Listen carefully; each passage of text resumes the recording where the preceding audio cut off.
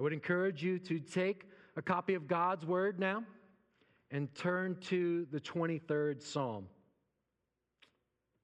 In times like these, it is good to go to well-worn passages, familiar passages, and be reminded of great truths from God's Word, because they are a comfort to us. And that's my goal today. I have nothing to offer you but the promises of God in His Word. So let's go before Him in prayer once again and ask for His help, that we might receive and be ministered to by the reading and preaching of His Word. Join me in prayer again. Our Heavenly Father, receive our praise and our worship as we are spread out across the community in living rooms and offices, around possibly kitchen tables, maybe by a fireplace this morning. Lord, we join our praises to the church triumphant, to those who aren't with us on Sunday mornings because they are before your throne.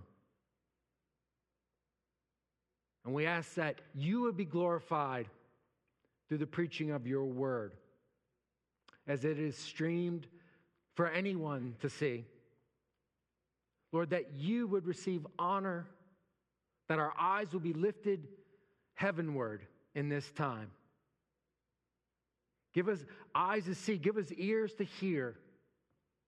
Lord, we ask that you would give us a spirit of wisdom, that you would open the eyes of our hearts, that we might see Christ, that we would glorify Him, and we would grow in His grace. We ask this in Jesus' name, amen. Hear the word of God from Psalm 23, a psalm of David. The Lord is my shepherd, I shall not want. He makes me lie down in green pastures. He leads me beside still waters. He restores my soul. He leads me in paths of righteousness for His name's sake. Even though I walk through the valley of the shadow of death, I will fear no evil. For you are with me. Your rod and your staff, they comfort me. You prepare a table before me in the presence of my enemies. You anoint my head with oil. My cup overflows. Surely goodness and mercy shall follow me all the days of my life, and I shall dwell in the house of the Lord forever. Amen. And that ends this reading of God's holy, inspired, and inerrant word. May He write its eternal truth on all our hearts. These are challenging times. For some, the spread of COVID-19 is causing fear. You might be among the medically vulnerable. You might be among those living from paycheck to paycheck. The idea of empty shelves at the grocery store is distressing. It is not fun to have to find creative alternatives to toilet paper. Maybe you are expecting a child this spring or summer, and you are wondering what the hospitals will be like when the day comes to have your baby. For many, these are frightening times. For others, the COVID-19 pandemic is more frustrating than fearful. Maybe you had to cancel vacations. Perhaps you had tickets to the Big Ten basketball tournament. You know who you are.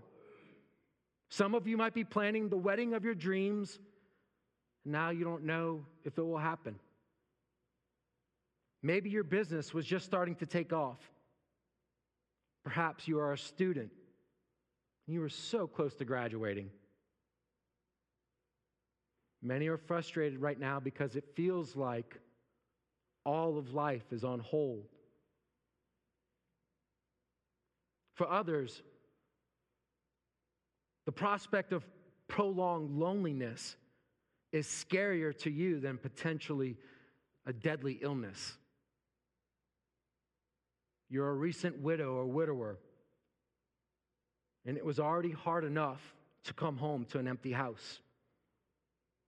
And maybe you're single and you rely on a routine that provides you as many social interactions as possible. Perhaps you're a grandparent, and for your safety, you should limit the time you are around your grandkids right now. For many, the limiting of socialization and the potential loneliness is the last thing you need right now. David, the human author of this psalm, faced fear, frustrations, and loneliness throughout his life. You can read his story in 1st and 2nd Samuel. And this psalm stands as his testimony of what he learned about the Lord's care for him in the face of tremendous challenges. This psalm addresses the fearful, the frustrated, and the lonely. And so I want us to see and consider David's message to us, inspired by the Holy Spirit, under 3 headings this morning. In verses 1 through 4, I want us to see the everyday care of the shepherd. Then I want us to look back at verse 4, and I want us to see the nearness of the shepherd. And then in verses 5 and 6, I want us to think about the covenant faithfulness of the shepherd. Verses 1 through 4, the everyday care of the shepherd. Look back there in verses 1 through 4 in Psalm 23. The Lord is. How do you describe God? Psalm 23 begins with describing God. The Lord is a shepherd. The controlling metaphor in this psalm is that the Lord is a shepherd to his people. But David in the psalm, not only does he give us a metaphor for what God is like, but he provides us with a metaphor for what it's like to walk with God in a fallen world. He describes God and he describes life with God. God is a shepherd who is near to his sheep. Now, David, remember, in his story, as a young man, he had experience as a shepherd. And here, by the inspiration of the Holy Spirit, he brings us this shepherd-sheep metaphor. And it's important. It's important that he goes here, because a shepherd has an intimate relationship with his flock. He is with them. The sheep live in the presence of their shepherd. And importantly, they can't live without the presence of their shepherd. And so David reminds us of God's everyday care for us. In verse 2, we see that he provides. He says, he makes me lie down in green pastures. He leads me beside still waters. Imagine a flock of sheep coming up upon what they thought was to be a pasture, and it's nothing but brown, dry, cracking grass. The shepherd is the one who finds the green pasture. Imagine in a time of drought, unable to locate life-giving water, and the shepherd leads the sheep to water. The shepherd provides.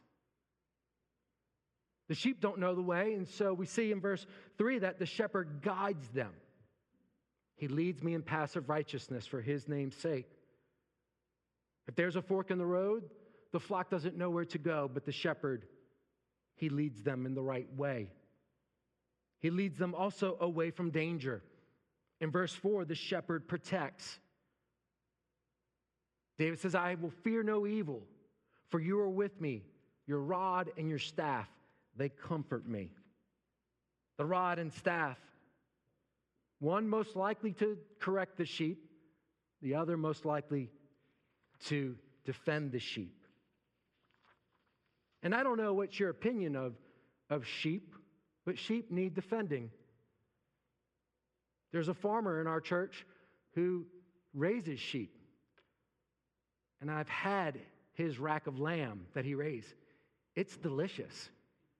It reminds me of filet mignon. It's great. And wolves know how delicious sheep taste. But the shepherd protects them. He is precious to them. They are precious to him. Now here's the thing. God is the shepherd of his people throughout Scripture.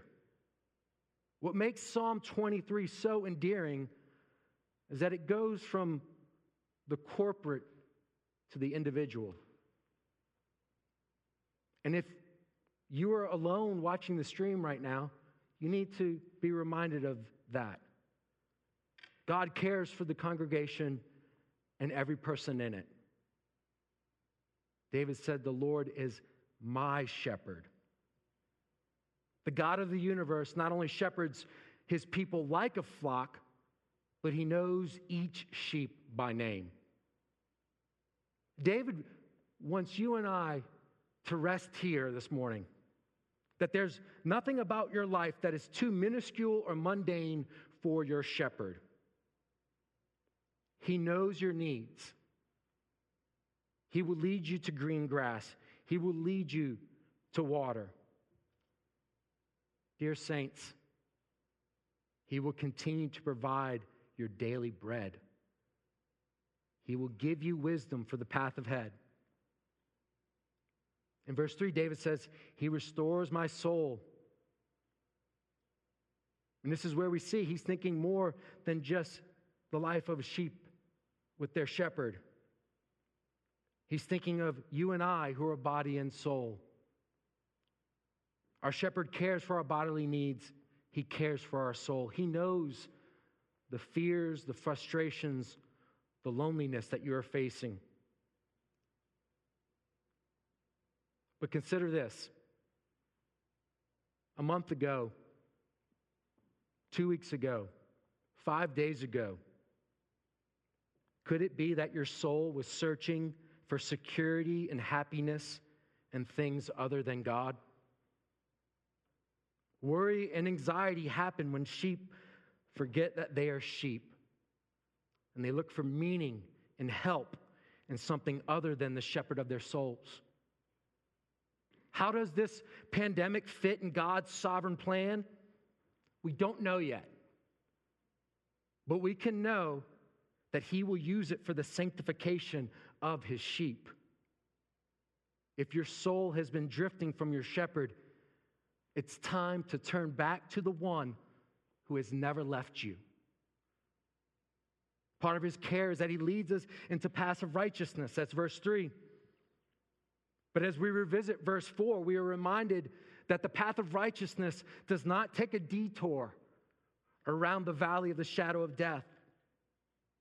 The good shepherd leads his sheep into the valley of the shadow of death.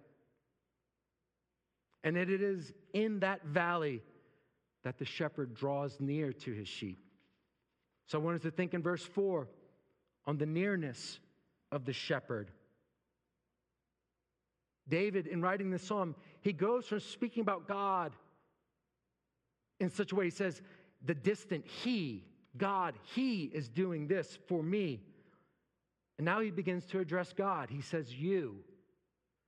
The effect is that he's speaking of God's nearness to him when he needs him most.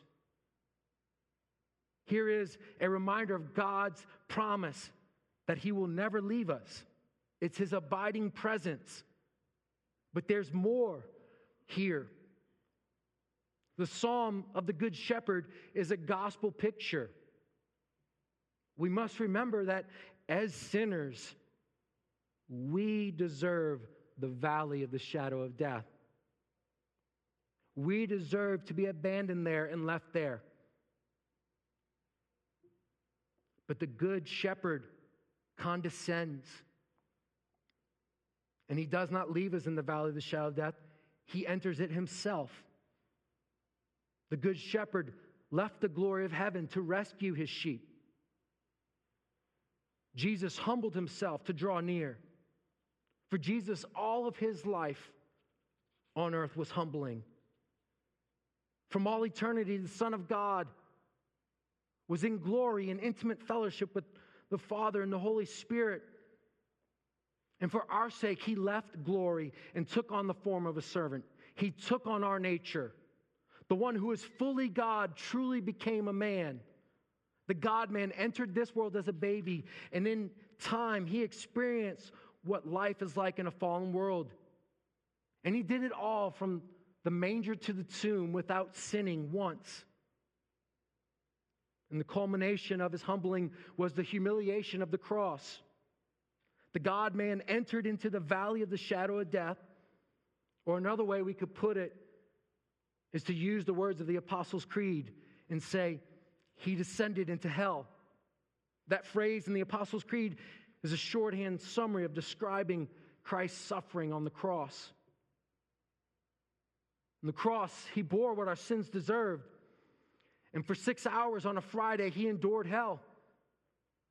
In the ancient world, crucifixion was deliberately degrading. It was a torturous method of public execution.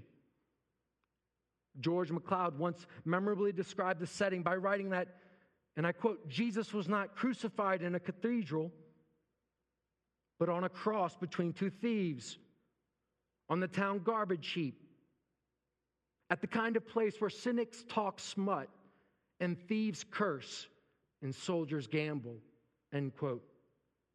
Jesus hung there on the cross, betrayed by Judas, forsaken by the rest of the disciples, scorned and rejected by the world, condemned by Pilate, physically suffering while fighting the terror of death and the powers of darkness, feeling and bearing the weight of God's anger towards sin. The Good Shepherd descended into hell. We deserve the valley of the shadow of death. The innocent God-man did not deserve the cross, but he chose it as a good shepherd would for his sheep. He was crucified not as a victim, but as a hero. It was not easy, but he willingly gave his life to save sinners like you and I. In the 53rd chapter of Isaiah, the prophet proclaims, he was wounded for our transgression. He was crushed for our iniquity. Upon him was the chastisement that brought us peace. And with his stripes we are healed. All we like sheep have gone astray. We have turned everyone to his own way. The Lord has laid on him the iniquity of us all. It was for the sins of his people that he was wounded and crushed. We were not a worthy people. If sin is our substituting ourselves for God, the Scripture teaches us that the solution to our sin comes by substitution. The God-man substituting himself for sinners on the cross. In John 10, Jesus said, I am the good shepherd. The good shepherd lays down his life for the sheep. He enters the valley of death, and he becomes the sacrificial lamb. As Donald MacLeod put it, and I quote, above all, Jesus must taste death. Not simply die, but taste it. This is why he took a long time dying. He had to walk as his people do through the valley of the shadow of death, tasting the fear of it and the encroachment of it and the power of it, and then yielding himself to it consciously and deliberately. His life did not ebb away, slowly and peacefully, ending with a death rattle. Instead, he shouts in triumph, it is finished, and then dismisses his spirit into the loving hands of God his Father. End quote. Dear believer in Christ, you may be experiencing it now, or you may experience it later in weeks and months to come. But it is in the valley of the shadow of death that you may want to doubt the shepherd. You might want to doubt his care for you, his love for you, his goodness. Be reminded of the cross where he lays down his life for the sheep. Our confidence in the Good Shepherd is rooted in the gospel. No matter what you face in this life, the cross of Jesus proclaims that nothing can separate you from the love of the Good Shepherd. He came near so that you would not fear evil. If you're walking with the shepherd, you can know that no matter what you face in life, the shepherd is with you and will not forsake you, because it's grounded in his being forsaken on the cross. Lastly, let's look at verses 5 and 6. And there we see the covenant faithfulness of the shepherd. I'll read it again for us. You prepare a table before me in the presence of my enemies. You anoint my head with oil, my cup overflows. Surely goodness shall follow me all the days of my life, and I shall dwell in the house of the Lord forever. Here, by inspiration of the Holy Spirit, David, he takes some poetic license and he changes the metaphor for us. It goes from the scene of the pasture and a sheep to now a table. It's a feast. From the field to the table, and it is an abundant table. That there is oil, and that there is cups overflowing. Everything you need. But notice that this table is in the presence of our enemies. It's in the presence of trouble. Amid trouble, David is saying the Lord will and can and does abundantly provide for his people. And that there is an enemy. And the enemy is to be contrasted with your shepherd. The enemy, Satan, he wants to steal, kill, and destroy. Your shepherd has triumphed over him in the cross. As Martin Luther put it, the prince of darkness grim, we tremble not for him. His rage we can endure, for lo, his doom is sure. One little word shall fell him. Whereas it says in the answer to Heidelberg question 1, he, Jesus, has fully paid for all my sins with his precious blood and has set me free from the tyranny of the devil. He also watches over me in such a way that not a hair can fall from my head without the will of my Father in heaven. In fact, all things must work together for my salvation. In Romans 8, who shall separate us from the love of Christ? Shall tribulation or distress or persecution or famine or nakedness or danger or sword? As it is written, for your sake we are being killed all the day long. We are regarded as sheep to be slaughtered. No, in all these things we are more than conquerors through him who loved us. For I am sure that neither death nor life, nor angels nor rulers, nor things present nor things to come, nor powers, nor height nor depth, nor anything else in all creation will be able to separate us from the love of God in Christ Jesus our Lord. What is this love that you and I can take deep confidence in? What is this reliable love? How do we know this love will never change? Well, it's there in verse 6. Surely goodness and mercy. Goodness and mercy is one way you can translate the Hebrew word hesed. Hesed is God's steadfast love, his covenant love. It points us to the covenant that Christ secured with his own blood, bringing a people to his Father. Rebellious, wandering sheep are brought to the table. And because it is a covenant paid for with the blood of the Good Shepherd, that privilege is never revoked. You will never be asked to leave. He will never let you go. Be reminded this day, in the face of fear, there is a covenant love that holds you. Be reminded this day, in the face of frustration, your Savior will lead you in paths of righteousness. And in loneliness, he is nearer to you than you know. The psalm begins in verse 1 where it says, I shall not want. And it ends with the promise that we will be in the presence of the Lord forever. And David wants us to hear, and the Lord is speaking to us through his word. Not only will he provide, guide, and protect, but he is everything that we need. Let us go to the Lord in prayer and ask for his blessing on the preaching of God's word. Would you join me in prayer again? Our great God and Savior, Father, Son, and Holy Spirit,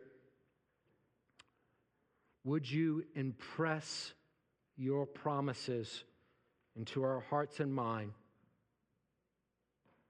that we would walk and live in confidence that we have been rescued from the valley of the shadow of death, though we deserve to be left there. Lord, I pray for the person right now facing fear, that they would know a greater confidence in the gospel and cross. I pray for the person facing frustration, that you would help them to trust your sovereign plans. And for the lonely, that they would know an intimacy with their Lord that they didn't know before. We ask this all in Jesus' name we pray. Amen.